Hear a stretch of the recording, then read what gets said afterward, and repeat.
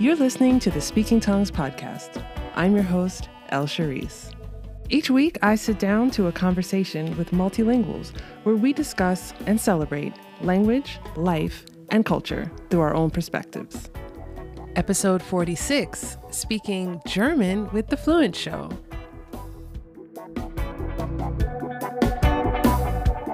Hello, language lovers. Thank you for joining me for this episode of Speaking Tongues, the podcast and conversation with multilinguals. This week, I'm joined by Kirsten Cable of The Fluent Show, and I must say I can barely believe it. I've been such a huge fan of The Fluent Show for a very long time. So what does one talk about with another language podcaster who's seen it all? We talked about her language journey through loads of different languages, including her love of the Welsh language and culture. Kirsten tells me about her native German as well, and we have some fun pronouncing some German words. And because Kirsten is from a winemaking family, I also had a chance to learn about German wine and wine culture in Germany. So much fun, and we laugh a lot in this episode. But before you get into it, I just want to announce that Women in Language is coming up this weekend from March 4th to March 7th, and yours truly will be presenting during the event. How fab is that? Women in Language is an incredible event bringing together a diverse group of women, sharing what we know and what we've learned about languages. I'm honored to be able to participate this year. To learn more about the event, Kirsten fills us in during the episode, but you can also click the link in the show notes to get your ticket. And FYI, it's open to everyone to attend, not just women. Thank you to Kirsten for taking the time to talk with me in this episode and for continuing to champion women's voices in the language learning community. As always, if you enjoyed this episode, don't forget to rate and review the Speaking Tongues podcast on Apple Podcasts so that other language lovers like ourselves can find the show. Okay, let's chat. So welcome back to another episode of Speaking Tongues. And I started this show a year ago, and I literally never thought that I would be sitting here saying these words, but I am absolutely delighted to have as my guest today, Kirsten Cable of The Fluent Show. How are you, Kirsten? Hi, I'm great. I'm great. So happy to be here, as people say when they go to podcasts. Yeah. But I genuinely am. I'm excited. I'm so happy to have you here, and I'm just so thrilled that I'm actually sitting down talking with you for an episode. It's a little surreal for me, because I definitely am a big fan of your show, and your show is such an inspiration for me. When I was starting, thank you. As I'm starting out, and I'm beside myself. I'm a fangirl right now. I'm so excited. So, okay, this has never happened to me, so thank you. I like to start each episode with the same question, and that is, what is your first language, and which languages have you learned to speak? My first language is German, and I understand Luxembourgish because I grew up with a really strong dialect of German spoken in my household as well. That like my grandma spoke. It's called Moselfränkisch, and it's really close to Luxembourgish because I'm from 100 miles away from the Luxembourgish border, sort of kind of thing. Wow. Yeah. Apart from that, I just spoke German, and which doesn't mean there wasn't language in my general world. I think I always was curious about it. My family, we're winemakers. We had Polish seasonal workers a lot. Mm-hmm. So you would hear that. And then in school, we sort of started, doing a little bit of, let's sing this song, it's in French. Let's sing this song, it's in English. And the radio was in English. And my mom, I used to listen to my mom's records and tapes a lot when I was little, when I was really little. Mm-hmm. And so by the time I started to learn English, which is when I was 10 in school, I was so eager to learn English. I was so ready for it that it felt like a long time coming, if you know what I mean. Yeah. So English is kind of my second official I don't know. It's the language. It's my first language I learned in a formal environment, and then in that same school, I was really lucky because I was in the same school for about 8 years, and we did compulsory French, and then I did some optional Italian. Later, I studied Latin for 3 years, and Wow. then I went to train as what's called a like multilingual secretary, European secretary, Hmm. and that was really heavy on the French and English. And so, like, you have to be completely functional and also translate and also summarize newspaper articles and just full functionality, and also conversational Spanish. And that's kind of my life until I was 20. Then I moved to the UK, had a bit of a break. But in the last maybe 10 years, I've started language learning, kind of picked it up again. This is a long story because I've Yeah. just realized I'm really old. No, but Stop I'm it. not 20. And yes, so then I think I started with Russian, played around with that for a bit. At some point, dropped Russian for Welsh. Welsh is the best language. I love it. I love it. I've been learning Welsh for 5.5 years. I'm now conversational. I can really chat in Welsh. Oh, wow. B2, my book says. And then last year I was learning Chinese for a little bit. So now I kind of bounce around a little bit more, but Welsh is a steady one for me. Oh, wow. Where do you think, or do you think that, I guess, growing up so close to another country and having this additional dialect in your home that's so close to what's spoken in another country, do you think that kind of spurred you to want to learn so many different languages, or was that a seed that was planted in your head like from very young? I'm I'm not sure that it drove me to learn lots of different languages.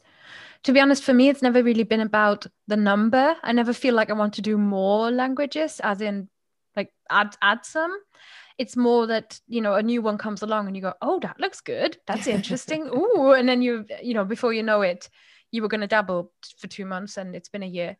Yeah. Um, but I think it did make a difference. And it's not unusual. Where I come from, it's not unusual to grow up near a different country. Germany Right. borders on what, 8 countries or something like that. And most of them do have a different official language.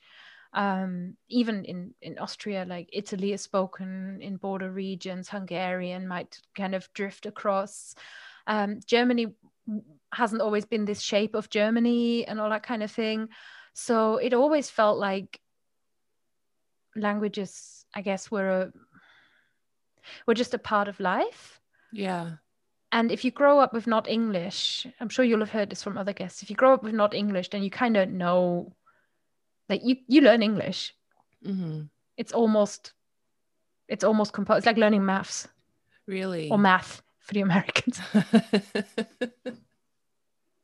Yeah, I don't know why we don't have the S on the math. I don't know. No, you're weird. I asked that question because, and I think about this a lot, like, growing up here in the US, and Mm, I grew up in New York City, so it's very multicultural. There's 800 languages spoken here. It's there's a lot. But for me, like, I didn't have that exposure to, I didn't have proximity to other languages when I was growing up because of, it when you're in like the touristy part of New York City or the more commercial areas, like you hear more languages. But when you live here, you're not living in like the middle of Manhattan. Like you're living, like I grew up out in the Bronx, and people grow up in different boroughs of New York. So as with every neighborhood in any place in the world, like you're only surrounded by certain people. So you don't get exposed to everything. But for me, and I guess because I've been examining this for a while in myself, like mm, where has this desire to become multilingual, where did it come from? What sparked it for me? And I think that I haven't really settled on a conclusion because I think it comes from a few different places. Um, yeah. but I'm always curious to know like how other people got their spark, and what drives them, what keeps them going and wanting to learn wanting to dabble in Welsh for 6 weeks, and then it turns into 4 years, like where does that come from? And I think it's interesting. Like, you're right, in Germany and Europe in general, like, you have so much proximity to completely different languages. So You know what I think is in there for me is, I think what English speakers, what I sometimes notice with especially native English speakers, is there is this hesitation to believe that you can even learn another language, if that mhm. makes sense. I don't have a big desire. I've never felt a big desire to become a person who speaks lots of languages or become multilingual or something like that. Partly because I didn't feel like it would say anything about me. Mm. I understand what you're saying, and I guess I can think about it in like my own terms. Like, for me as an American, if I go on to learn four languages, it's like a feat, it's an Yeah. accomplishment. Whereas for someone who grew up around different languages, maybe in Europe or in Asia and Africa, Like it's most of Belgium is bilingual, you know? right, right. So it's just a Tuesday, there's nothing like greatly extraordinary about that accomplishment, I think. Yeah, I think so. I think there's something about, oh, I'm just interested in this. I'm going to do this for a little bit. And then I'm kind of bumbling on a little bit further. It's so much easier. This is funny because now I'm saying it, I'm realizing that this is even true for me in business and Mm. in any venture, business, fitness, whatever it is. If you're just doing it for fun and you've no attachment to the outcome of it, then you do better. Oh yeah. But then when you start doing well, then you start having attachment to the outcome of it. You're And then it goes away. And then you start worrying that you're not going to do well anymore. yes. You're It's t- mad. It's human madness. yeah, it's it's like you said with fitness, if you're trying to lose weight, you gain 3 pounds. If you don't try to lose weight, you lose 10 pounds. Like, you Mm-hmm. just, the universe doesn't give you exactly what you want. Yeah. So I guess I didn't feel like, even when I was then picking up Italian, then when I was doing Latin, I just chose school subjects that I thought that sounded more like it sounded more fun than chemistry. Oh yeah. I got rid of physics the second I could because that's not my thing. So I was more like, it's not like I was trying to become a person who speaks four languages at the age of 18 or something like that. I Mhm. was just picking the school subjects that are fun. Yeah. So when you were in school and you had this opportunity to pick the languages, how did you do in school? Like, what was that experience like when you were going through these different languages and you know figuring out what you wanted to study? Oh gosh, I think I did on the good side of mediocre or the mediocre side of good, however you want to see it. Mm, Probably generally in school. I excelled in English. Always, always, always A plus student in English. That was the one I cared about. That was the one where I worked hard, but that was the one that, because I worked hard and I just was so obsessed with it, I was really good at it. So mhm, English was kind of my main thing. Mind you, I am from a very small rural village, so I wasn't like a worldly person who understood anything about England or America, but I did a lot of dreaming and I did a lot of pop music listening. mm, And the internet wasn't really a thing when, in those days. So, sounds old, but it really, you couldn't just go online, watch a lot of YouTube and learn something about these places. yeah. So, you, yeah, in French, oh, I don't know. I never really loved French. I didn't really love the teachers I had. It was all like Camus and absurdist drama and all this Oh stuff. And I don't God. know. It was so up its own. I just didn't like it. It wasn't my thing. I found it not easy. Like, linguistically, I didn't struggle, but I just had very little cultural interest in, like, I wasn't picking up what they were putting down at all. Right. So I think I actually got like a D minus in my final exam. No, hang on, that's not true. A D plus, so something like that. Like it wasn't a good grade Oh, at wow. all. But when I went to do the secretary training, all our teachers were these like lively, funny French women. Mm-hmm. And we talked much more about contemporary topics and news articles and that kind of stuff. And they were pushing us in a different way and having just all these conversations and making jokes and divorce. And of course, it's masculine because it's a masculine word. It's divorce. All the bad things are masculine. Ha ha. I just remember I felt like for the first time, I took French for what? 5 years Mm-hmm. in school or in whatever, like, yeah, school, high Yeah. school, and in gymnasium. And then I went to secretary training and I felt like that was the first time I laughed in French. And then I got better because it was fun. It was much funnier. But Yeah. before that, it was like, well, I guess like the choice that they give you at age 13 in my school or gave us was, do you want to do French or Latin? And I was like, let me think. Mm. And then in Italian again, I did really well because it was it wasn't like it was an elective. It was like, hey, do you want to hang around in the afternoon and do Italian? And I was like, yeah, okay. So it was different. Mm-hmm. I think French was probably the one I struggled with most until I found something that I enjoyed about it. Mm. I love that you're saying that, and I think one thing that I really enjoy about doing this show is how many people have been just saying school was terrible, or I had a terrible time in school with this subject. And it wasn't until I figured out how to relate to it through my Mm. favorite sport or, movies or music or, different things. And Yeah. I just, like you, I started studying languages before there was the internet. Like I couldn't go on YouTube. I couldn't even, my options were like Berlitz or uh like the Yeah, like tapes. Rosetta or something. Yeah, I don't even think Rosetta Stone was really popular What? here, but I remember or Rosetta Stone was like $1,000. Remember, it was like super expensive. And I could go to the bookstore and get like the big, let's learn French, like cassettes that came with the booklet.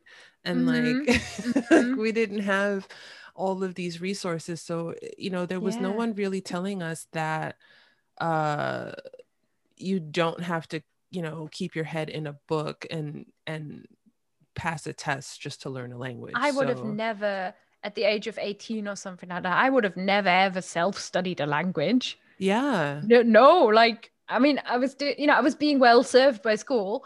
I was always doing lots of languages in my full-time education, but it wouldn't occur to me to do like another one as a hobby. No way. I mean, I Yeah. do it now, but no, I've not always been that person. Hmm. That's for other people. Yeah. More So, impressive people than me, for sure. how have your methods for studying languages, how have they adapted over time? I mean, I guess we talked a little bit about this, but was there any point that you got to where you said, you know what, this specific thing is not working for me. I'm going to do something Mm. else. And like that other thing, like, did you ever have a point where you were really assessing like how to get your your style that works for you? That's an interesting question because I basically I did that secretary thing and then I went to England to university and then I did French in my degree and then so from the ages of like 10 to 21 or something like that, I was always learning a language in a formal environment. Mm. So I never really thought about self-studying how or whether that would be possible. It just didn't occur to me. And then for a while, I just kind of didn't until the interest came back. And that was sort of maybe, I had like 5, 6 years where I was still, I think I was repeating, like there was this thing where you could repeat the university module. That was like French 301 or whatever. So I was doing that again. I was like repeating third year French, still taking formal classes Mm-hmm. off of my own. So I guess that's kind of a transition. It was like me choosing to do it, but still getting all of my instruction externally. And then the transition, then at some point, it came to me choosing to do it, but not taking as much external instruction. And for me, that's not really been because external instruction doesn't work for me, or it's too slow or too fast. I'm really gregarious. I like other people. I enjoy working with other people, and in the language class, it's nice. You get to hang out with. It's fun. So it was. I always took the classes when I could. For that, it changed from being about the language, but also to become a social thing. Oh, okay. And I guess the social, and then I started doing this job, and this job for me started as so now I'm, I guess, a language coach. Mm. Now I have a job that no one can describe anymore. Great. But essentially, I help people learn languages, but all languages. So I talk about study skills and mindset. And that is the focus, say, of the Fluent show, for example. Mm-hmm.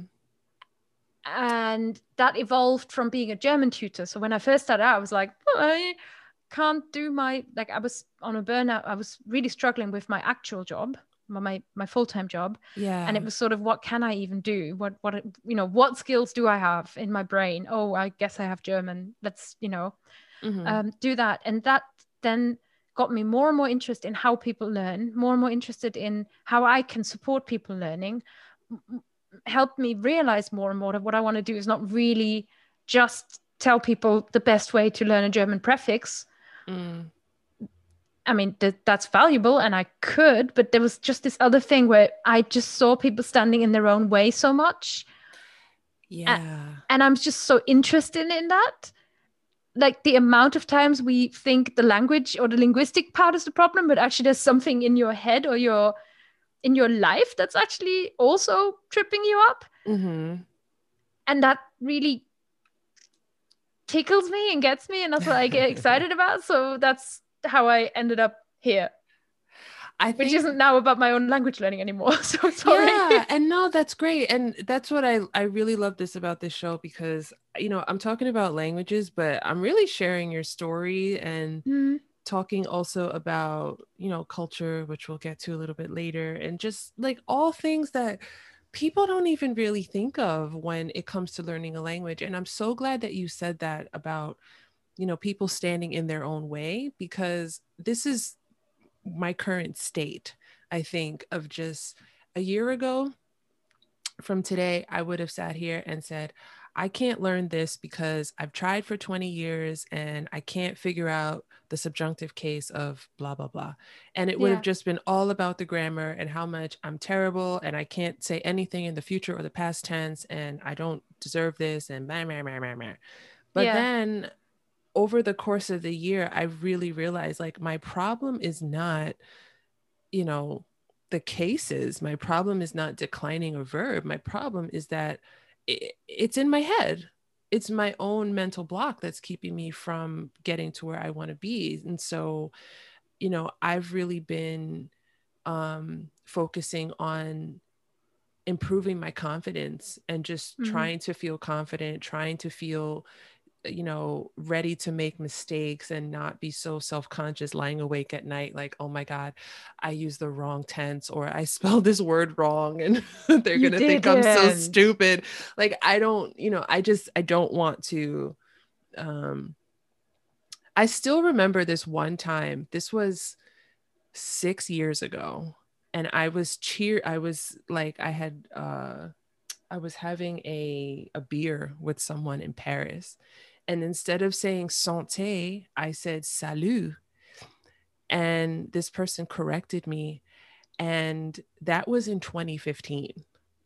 And I still remember that like all the Mm. time. And it's just like, I don't want to have those kind of moments anymore because it was such a small thing. And I'm sure if I went and I said to this person, like, do you remember that time I completely said the wrong word? Like, they wouldn't remember. So, Yes. And the thing is as well, like if you just laugh that off, it doesn't actually matter that you make the mistake. It doesn't Mm-hmm. matter. It doesn't matter that you can't say anything in the future tense. I think for 2 years in Welsh, I just said something in the present tense and then said next week, Yeah. and just hoped for the best. It's if there's any kind of secret, like, I don't know, if I could bottle the attitude I have to how bad I actually am,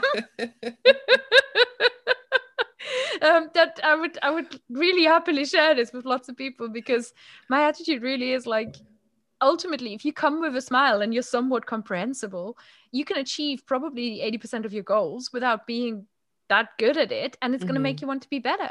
Yeah. Yeah, absolutely. That is a good segue, I think, to talking about Fluent Language and the Fluent Show.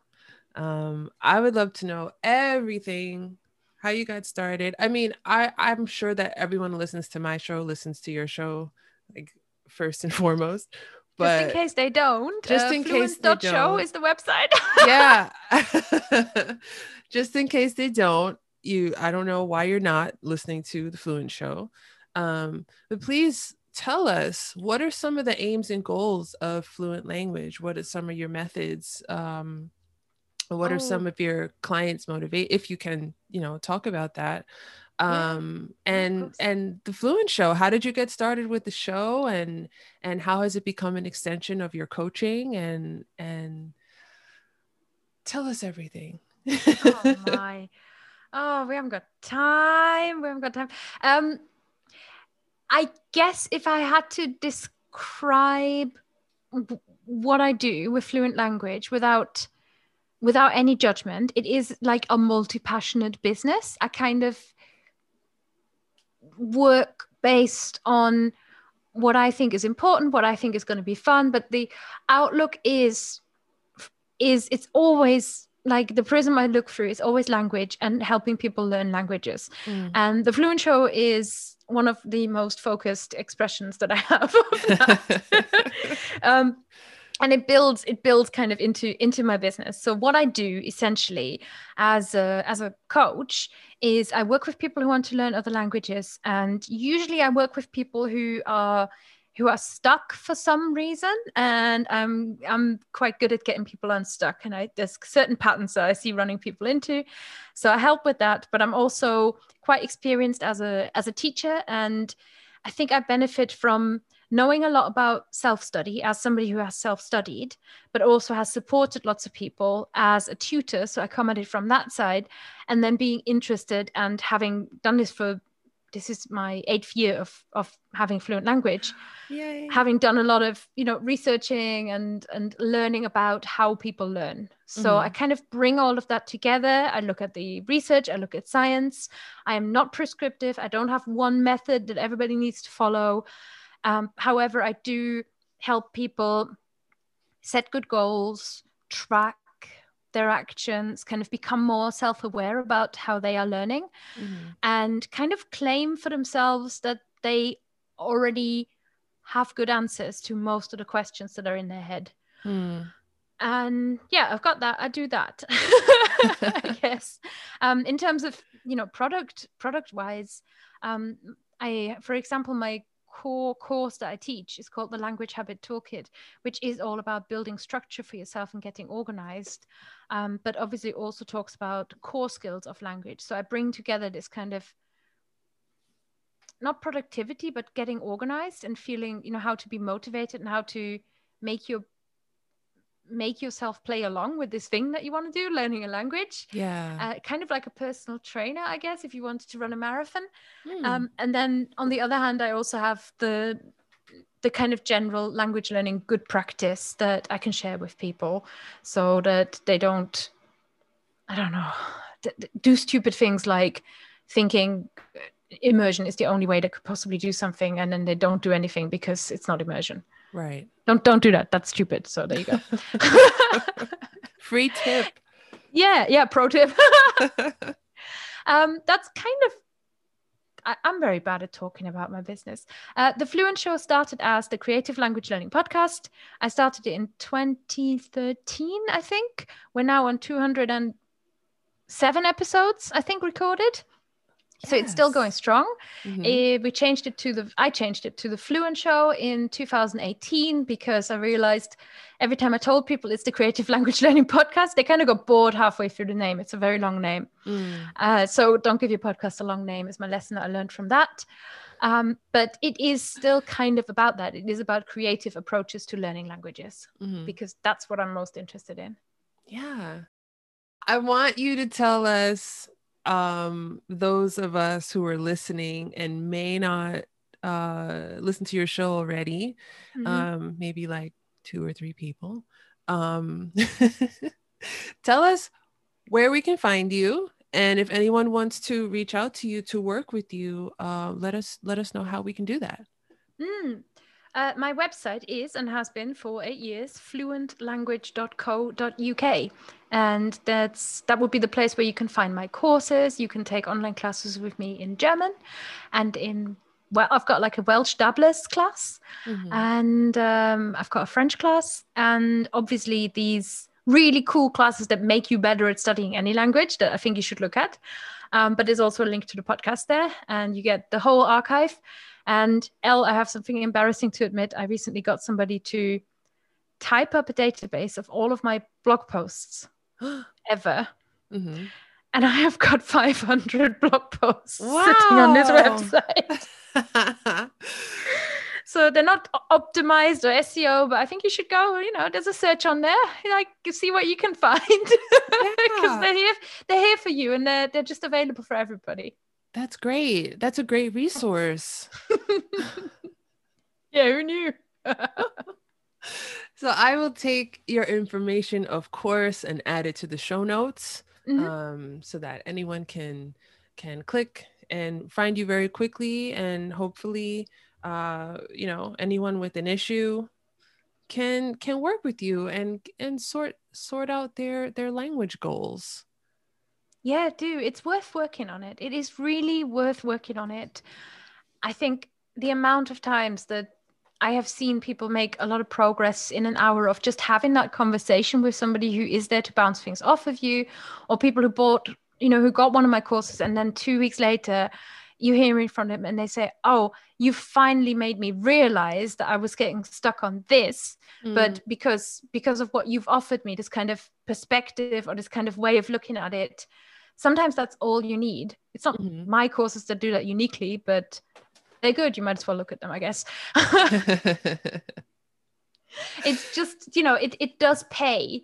I think we underestimate how much it pays in terms of time, in terms of effort, in terms of intelligence to invest in your general skill at getting better at languages. Yeah, yeah, for sure. And while we're talking about investment and skills and language, and there's another thing that you have been working on, and it's coming up. I'm not going to tease it because I'm terrible at that, but Women in Language 2021. Indeed. Oh my God. Yes, yes, yes, yes.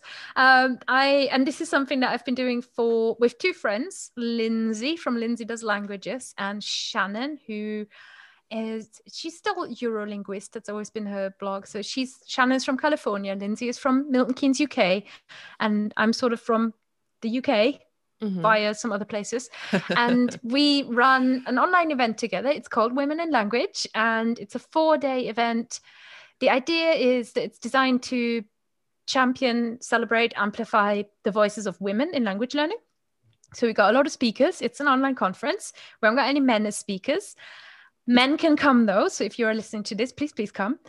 And yeah, tickets are $29 and it's an absolute laugh. It's amazing. It's really, really a good time.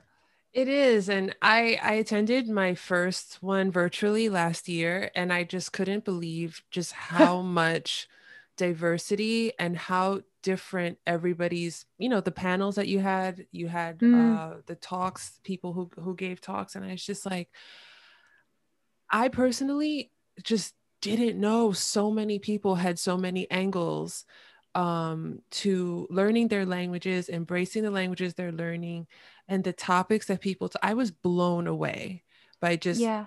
the how many people, because I think for me, it's very easy for me to feel alone in this journey of learning a language and loving culture and embracing all these things.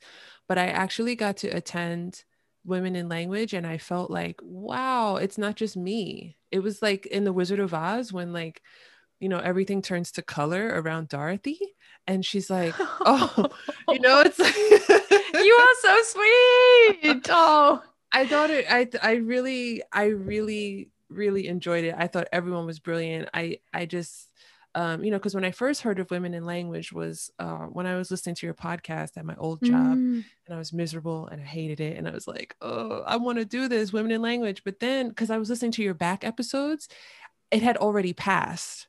So I was like, oh, I got to wait to the next one. So then I got to attend it. I was looking forward to it. And then you had to postpone it, right? Last year.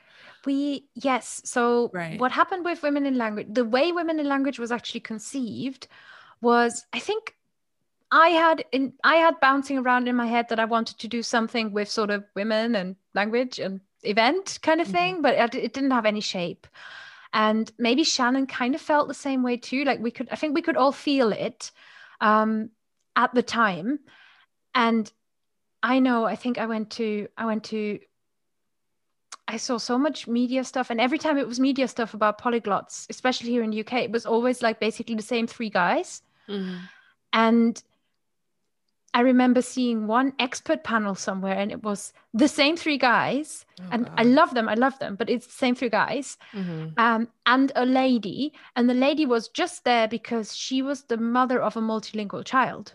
Oh, wow. And I was just like, I just got so ranty about it. I couldn't get it out of my head. I got really ranty about it. So I kind of had it in the back of my head that this is like a thing that Kirsten gets ranty about or whatever, and that energy of mine goes to, seemingly.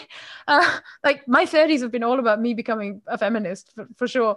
And regardless of that, like not as a kind of radical feminist event or anything like that. Lindsay just mentioned, I'm thinking about doing an event. Do you want to maybe do something?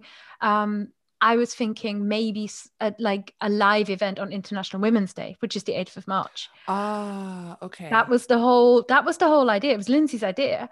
And I think between me and Shannon, like we both were like, yeah.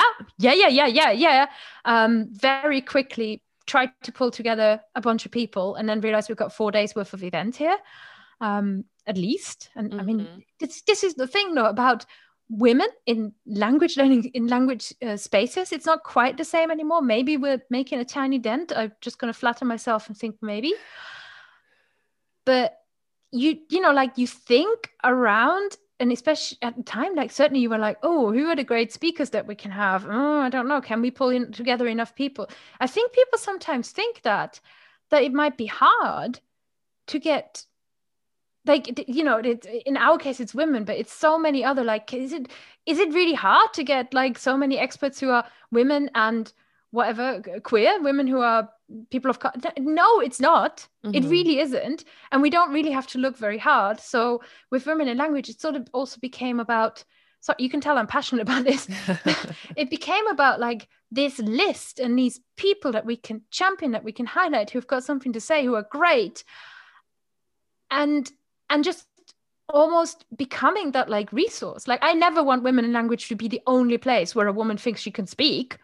Like, no, I want them all to go. And like you, by the way, listeners, I think you'll find that El Charisse is not telling you that she's a speaker this year, but I want you and everybody else to, yes, maybe speak at Women in Language, but I want you to speak at all the things, because the thing is about putting you out there. So this is just meant to be step one, really. Does this make any sense? This is a bit rambly, but in answer to your question, that's why we started in March. And then last year, it just wasn't happening in March. And then in the end, we were like, oh, this was before the pandemic. Let's just do it down the line. Let's do it in the September. Yeah. And then this year, we're not course correcting. We're like bringing it back to where it has always been. Right. And that's where we're doing one 6 months after the next one. That was long. No, but that's good because obviously, this is something that, you've worked really hard to put this together and you're really passionate about that and that comes across. And Mm. it's really a wonderful event. And Yeah, I don't I'm think we expected the community to like you can't engineer a community of people who are just awesome, right? mhm, But I think because it came from a place of joy and celebrating something and putting something together that is just slightly different, mhm, the community that collects around women in language is definitely its own kind of magic. And it yeah. is really, it's a bunch of, not even a bunch, like now we have over 700 people. So it's like a big bunch, a tiny village of, it really is, isn't it? Of Yeah, just wonderful people mhm. who are all, who just all get it. I don't know. It's amazing. It really is. And I'm so happy to be speaking at Women in Language this year. And I'm thrilled. I'm thrilled actually. So I can't wait. And I want people to Buy a ticket. buy a ticket. So where can we buy our tickets, Kirsten? So you can get your tickets at womeninlanguage.com. We start on the 4th of March this year and we finish on the 7th. So we've got 4 days of language madness. It's an online conference and you don't have to pay any extra. Tickets are $29. You don't have to pay any extra to get the replays. They're just included in the price.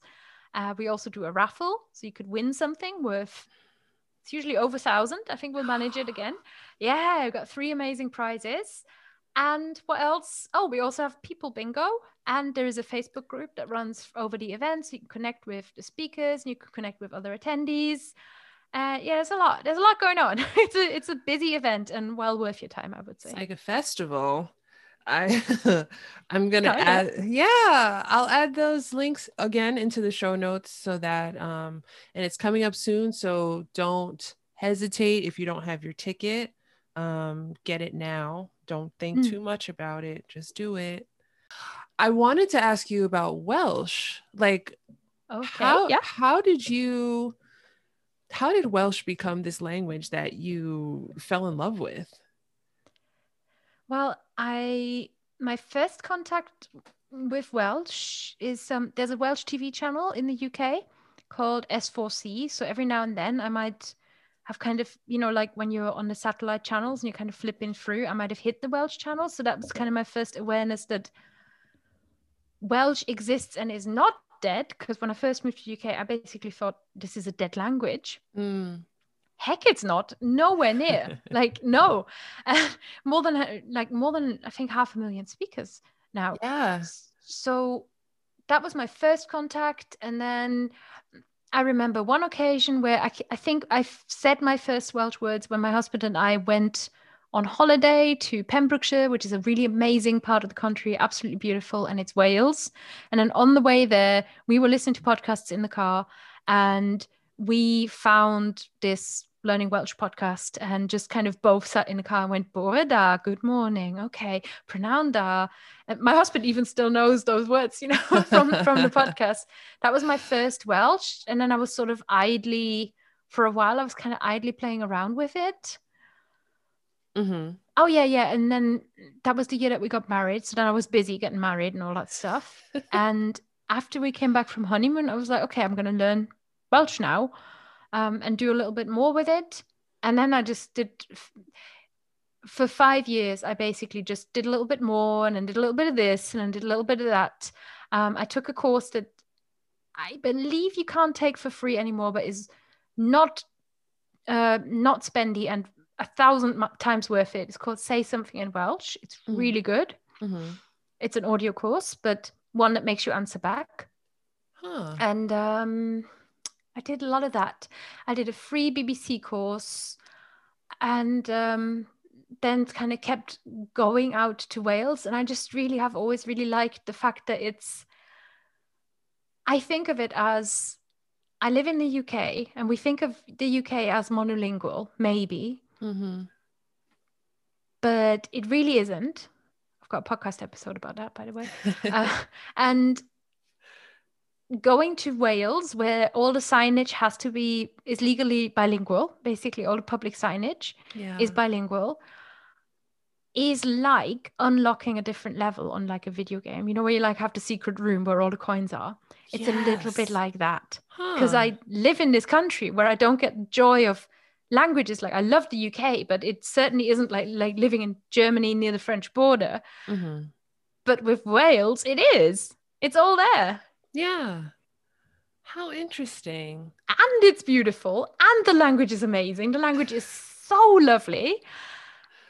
And it's a rural area, and I'm from the countryside, and I think I kind of feel connected in a weird way. I Mm. don't know. It's for me. Yeah. I love doing Wrth fy modd gyda Cymraeg. I'm really into Welsh. What does that mean? That just means I'm really into Welsh. Oh my gosh. Shall we move on to German? Whatever you like. Yes. Okay. Okay. I would love to know, what are some things about the German culture and the language that you find unique? And is there something from Germany that you cannot possibly explain to someone who has never visited or lived in Germany? Oh, this is really tricky, Elle, because I've been away from Germany for that long. So I can tell you what I miss the most about Germany. And Sure. I can tell you things that I notice now that are like super German. But I have to preface by saying I live more as a British person than a German person Mm, these days, mind you. Okay, so some things about German culture. Germany is diverse, and I don't mean ethnically diverse. Not that it isn't, but what I mean is Germany is made up of. It's got 16 states, and I think each state has got its own like little soul, and I guess it's a bit like USA. Like we're federal. We've got mm-hmm, that in common.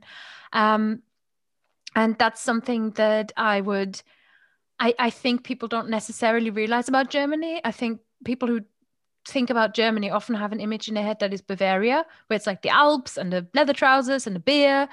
And we love our traditions. We celebrate our traditions, but Hamburg is also Germany.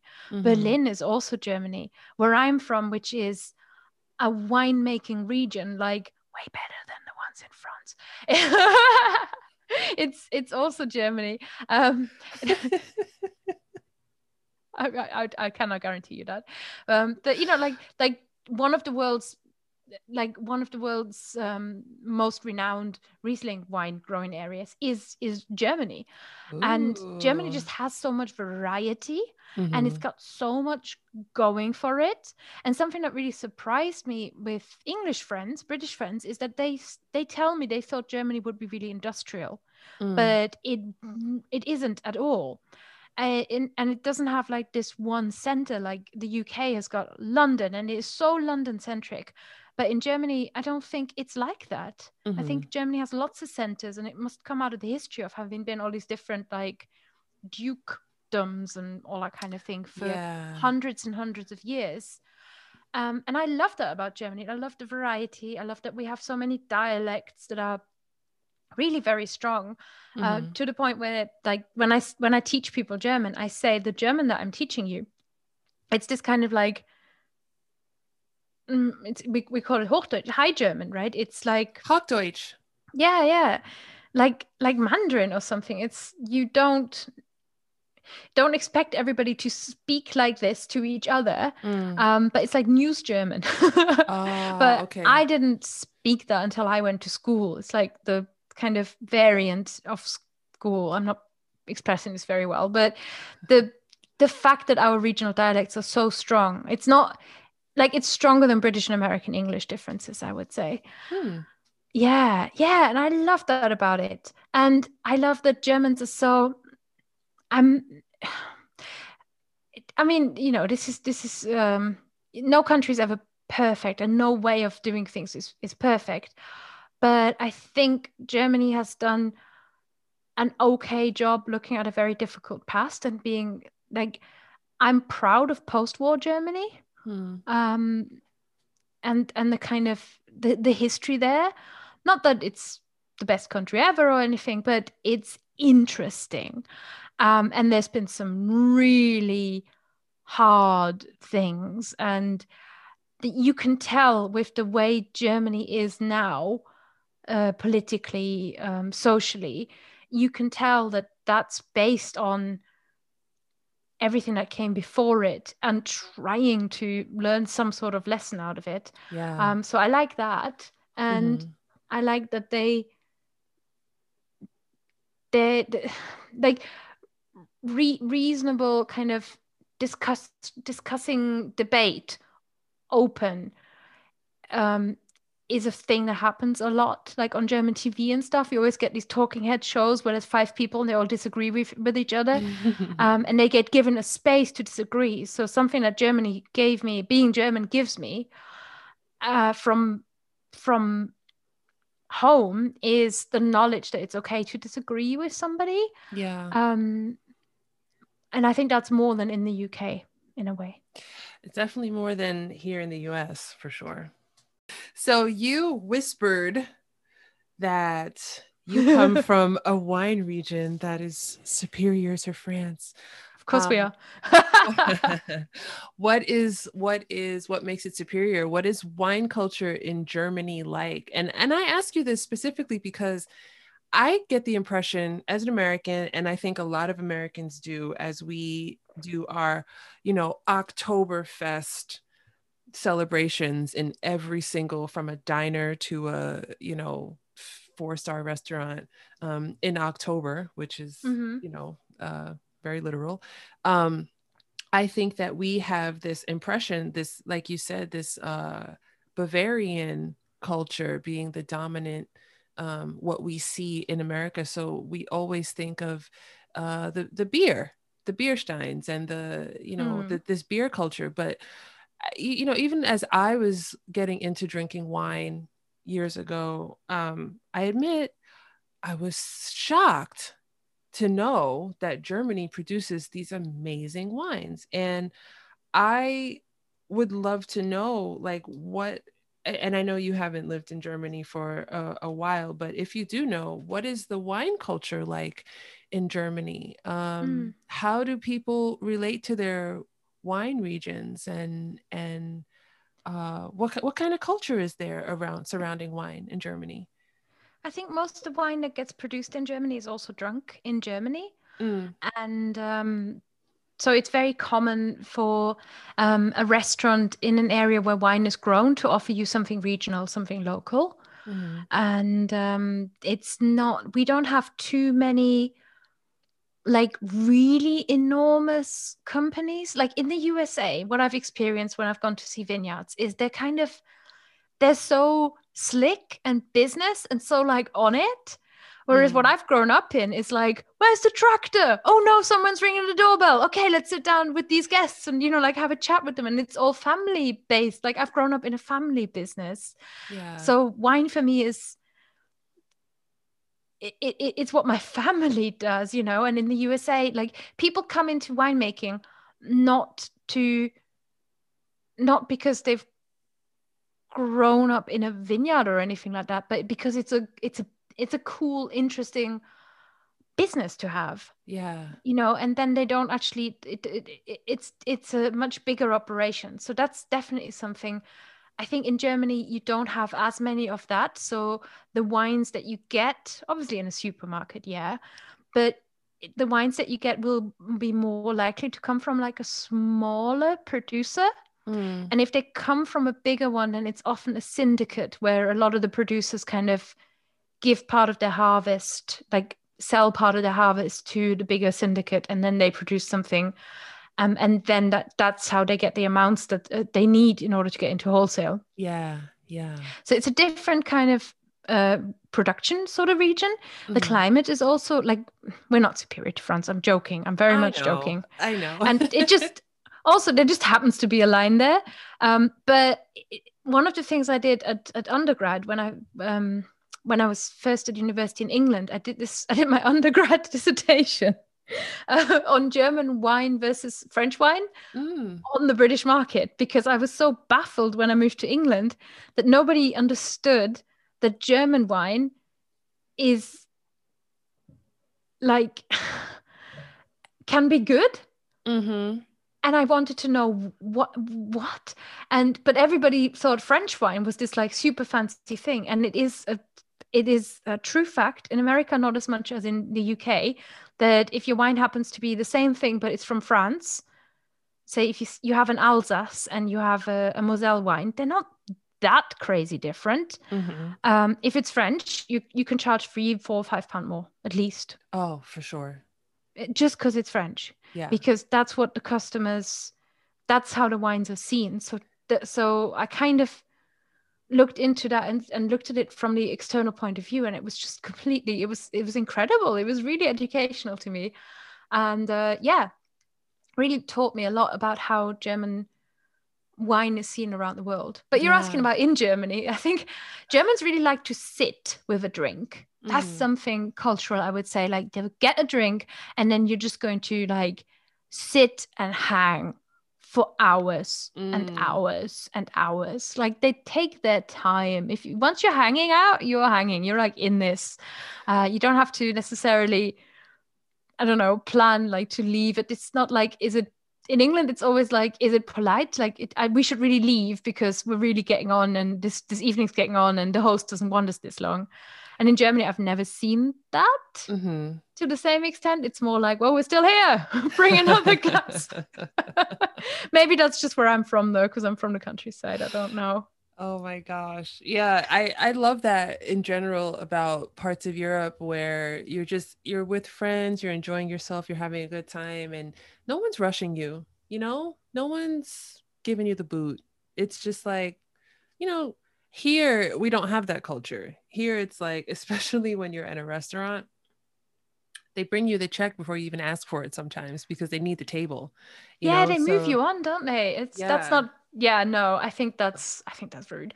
it's I hate it. It's the word. I mean, you don't know any different if you haven't left the country and experienced, these type of um evenings like what you're discussing, but if once you've had that experience, you don't want to go back to just being forced out of a dining experience with someone you haven't seen in 10 years and then they're, pushing you out on the sidewalk. Yeah, Um it both has its good sides because if you're the host and you're really, really tired, it can be really difficult to get rid of people. that's true too. So let me paint a picture. Okay, let me just preface this by saying I tried learning German last year and I failed spectacularly. I'm okay with it. It just wasn't my time. I wasn't ready. Um, and I'll come back to it at some point. Well, you did learn some German then, so I think you succeeded in learning German. You don't have to learn all of German at once. If I feel like I'm okay with pronunciation. I'm terrible at the grammar and vocabulary, but I'm getting there, and you know, it will happen. I just want to know enough so that when I do come to Germany someday and go visit Germany someday, I can fake it and get around a little bit. But I wanted to ask you if when that day does come and I am in Germany and Mhm. I'm having some wine, either in a restaurant or with a winemaker, what are some German uh, terms that you think I should know if I'm trying to describe what kind of wine that I'd like to drink? Oh, that's good. Well, the most important words that you probably have to know are trocken, which is Talking? dry, trocken. hmm Mm-hmm. And then I think you can still say halbtrocken. They change the designations every now and then, like the law, they come out with different words. But yeah, halbtrocken, like half dry, basically, Okay.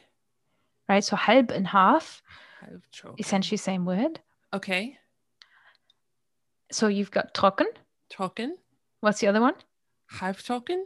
Yeah, halbtrocken. Excellent. So you got trocken and halbtrocken. And I have found, and I think you should if you think you know that you like a dry wine or a sweet wine or whatever, and you haven't drunk a lot of wine from Germany before, I would just really let them kind of like, if they want you to try like a dry and a semi-dry, just try them all because they're different. Like the different palates are different in different countries. Yeah. You know, like when a British person says they want something dry and I give them something that my mum calls really, really dry, then they're telling me it's too dry often. Mm-hmm. So it's kind of, yeah, I think that's just because some markets, you just get all these international wines. So when they're produced in Germany, they might not be quite what you're used to from a like a South African wine or something. Yeah. Sorry, this is boring. I shall move on. So you've got trocken and halbtrocken. And then you can either say süß. Zeus? Yeah, for sweet. Oh. But if you want to sound ever so slightly more like legit, then you say lieblich, which is a lovely word. Lieblich. Yeah, you are good. So Lieblich. is that related to Liebling?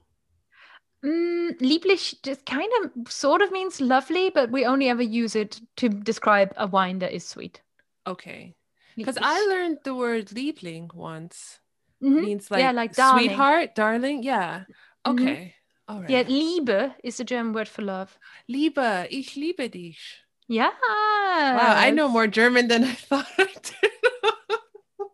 That's how it works. What are some German wine terms that you can think of that may be tricky to pronounce for English speakers? Oh, like Trockenbeerenauslese? Oh my God. It's not difficult to pronounce, it's just long. Okay, so the German, and I think this is a good thing to know about German wines if we're talking about German wines. So we've got trocken, halbtrocken, and lieblich. Mm-hmm. You can tell I teach by the way I'm repeating these at you until you remember them. But so, and then you have this podcast interview is hilarious. You've got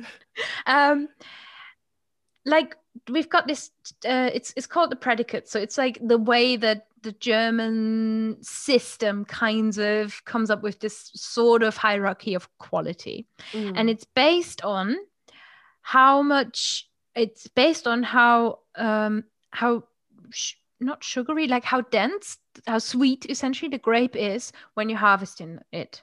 Right, so it's kind of based on how much water is there compared to how much good stuff in the grape, how much fruit nectar kind of thing.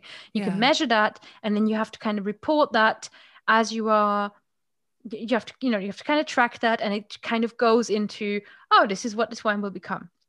So taking that later, then you want to look at a few things. You want to look at the word Prädikat on the label, but it doesn't have to be there. So the real important words that you need to look for, you want to look for something that ends in lese, Lese, lese, which means like selection or harvest.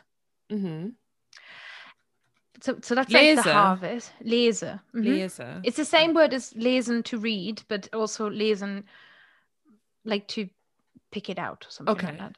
Okay. So it's like Weinlese or Traubenlese is harvesting the grapes. And then, so you want to look for a word that ends in lese. You don't want to ever buy something that's called Landwein unless they're charging you $5 for it, but it's probably going to be bad. So you're looking for something that says Qualitätswein, because that's quality. That's relatively easy. It'll look like the word quality. And then you want something with lese at the end. That's the good stuff, right? Okay. So the system goes Kabinett, pretty decent, and then Spätlese, nice. And that can be dry or trocken or lieblich. It doesn't matter. It's just kind of about the oomph, I guess, of the wine. And I'm a white wine girl, so I'm really talking white wine here. White wine's better, yeah. So you got the Spätlese. And then the next one up from the Spätlese, that's a late harvest. So imagine the fruit has hung a little bit longer, it's a little bit ripe. Right, so it's a late harvest. And then you get Auslese, which is like they picked out, right? So it's like a selection. Auslese. Yeah, and then the next is Beerenauslese. So then it's like a selection of the berries. And I'm talking very much like Mosel production methods, but imagine you're going into the vineyard and you're looking for the overripe ones. You're no longer just like, your machine is like trucking down the fields, and Mm-hmm. just you harvest everything. You literally have people going through there and looking around going, oh no, there's not ripe yet, we're not taking those are starting to rot, they're the good stuff. Okay. So and obviously more expensive, lower yield, more effort to make, and all that good stuff. So then you've got Mm-hmm. but I'm kind of going through it because that the word builds up as well. So you got the Auslese, the selection, then you've got the Beerenauslese, the berry selection, and then the word trocken, which means dry. So then they're the berries, I guess, that are like, maybe they're starting to go a bit like raisin. I think that's what it comes from. So then Okay. you've got the dry berry selection, Trockenbeerenauslese.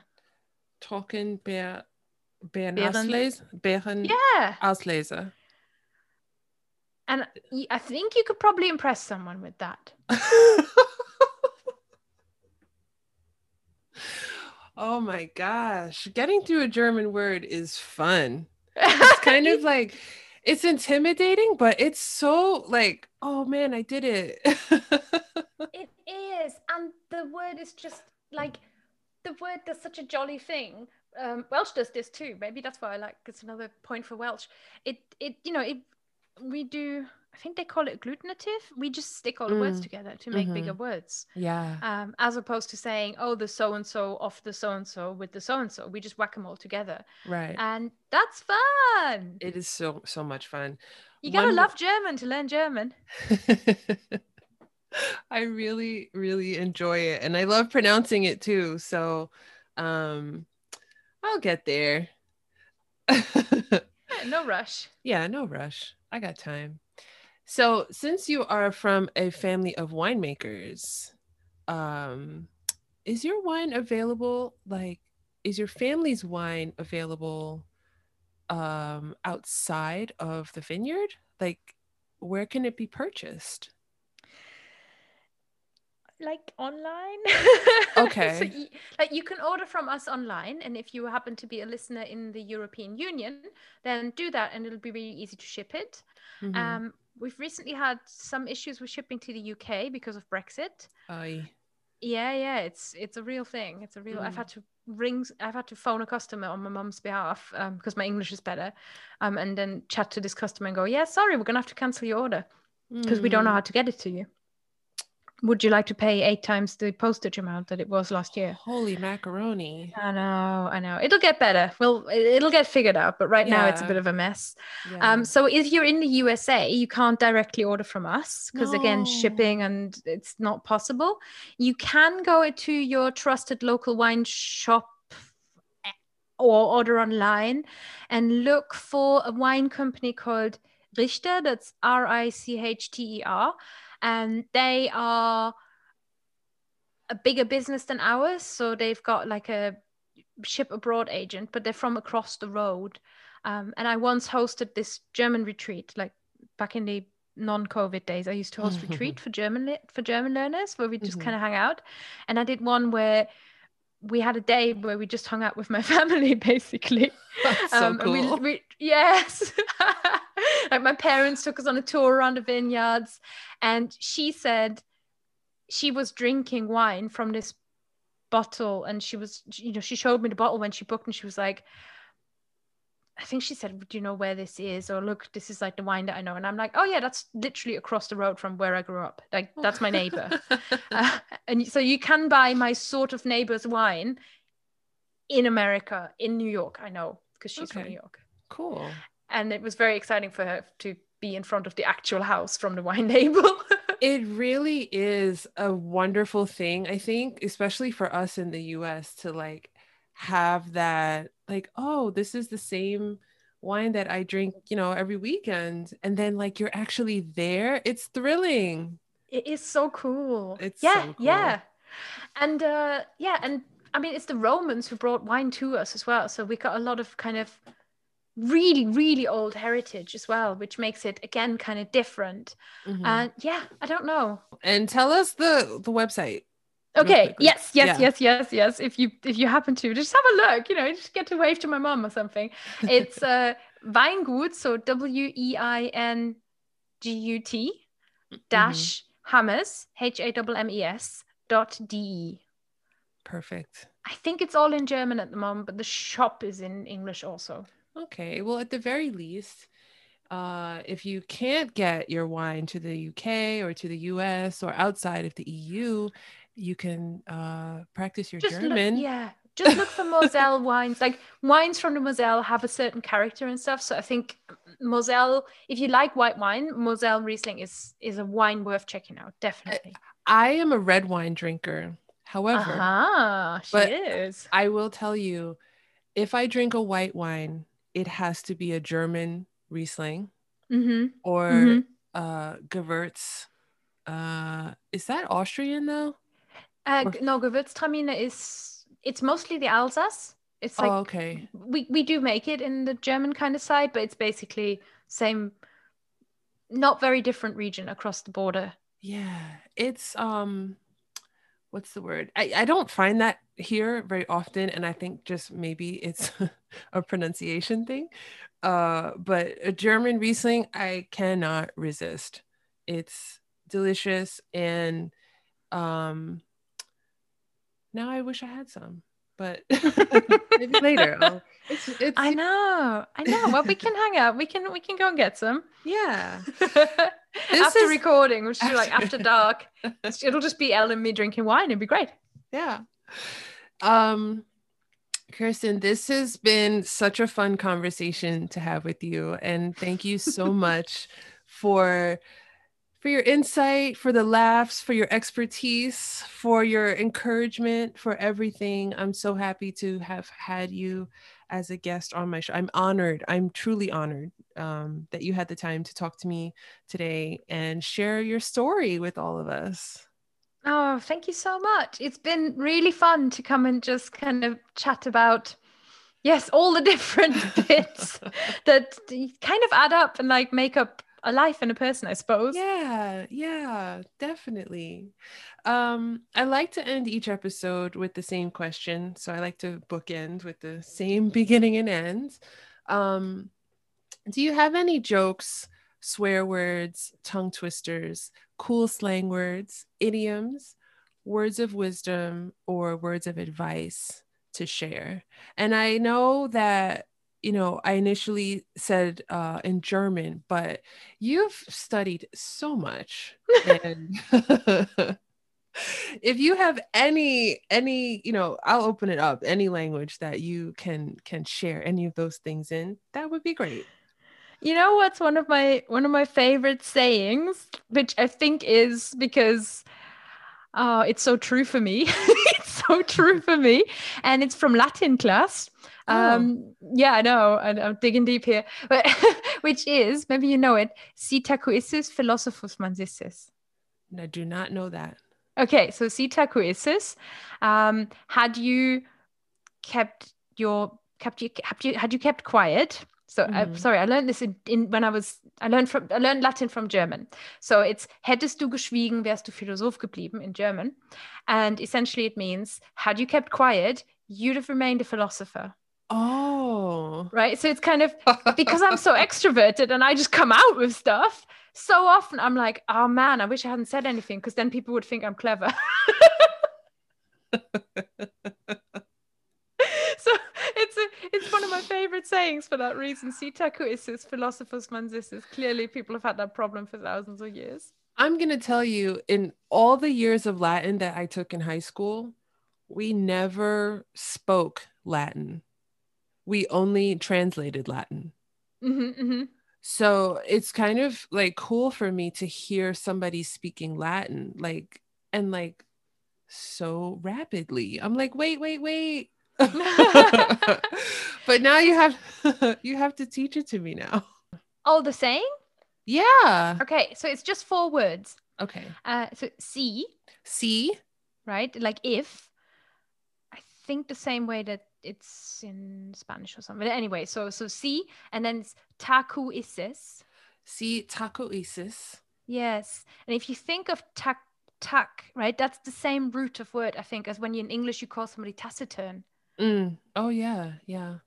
Yeah, language is amazing. So takuisis, had you kept quiet, philosophus, Philosophus. yeah, like a philosopher man, and then mansisis. Mansisis? Man sisses, yeah. Man So that sisses. isses is the subjunctive ending, I think. Oh, subjunctive. Yeah, our good old friend. Uh. So had you kept your calm, had you kept your quiet, kept your mouth Mhm. shut, you would have remained a philosopher. That's brilliant. I love I it. love it. Yeah.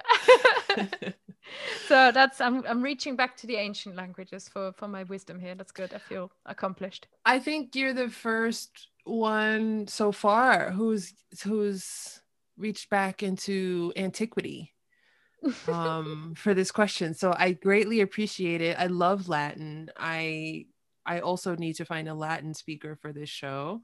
Um and brush up on Latin. It's been like 20 years, but Me I too. Me I love too. it. And okay. So again, Kirsten, thank you so much for teaching me that Latin phrase and for sharing your time in general. I really enjoyed talking to you. And before I let you go, um, don't think about this too hard, but in this situation, what would be the best way to say goodbye? Oh, can we say goodbye like we do on the Fluent show? That'd be fun. Sure. Okay. So, but we'll do it with you as the host. So you have to say, it's goodbye from me, goodbye. And then you say, and it's goodbye from Kristen Cable. And then I say goodbye in a different language. Okay. Well, I'm gonna say it's goodbye from me, goodbye, and it's goodbye from Kristen Cable. Cheers. That was fun. I'll talk to you soon, Kirsten.